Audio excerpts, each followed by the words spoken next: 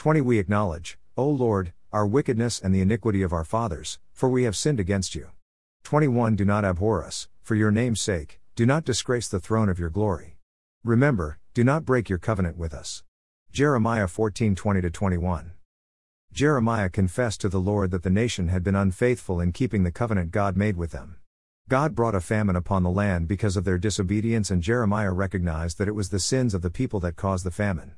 God was fulfilling his promises to bring calamity on the people in accordance with his words given by Moses. The curses of disobedience to God were coming to pass on the people, yet they would not repent and return to serve the one true God. Jeremiah pleaded with God that he not abhor them and continue to keep his covenant. If the people would truly repent, God in his mercy and his love for his name to be glorified would forgive and heal the land. The pathway of returning to live under the blessings of God was available, but it was not taken and judgment resulted. God is a merciful God, and he gives all people the opportunity to repent when they understand their sins against him.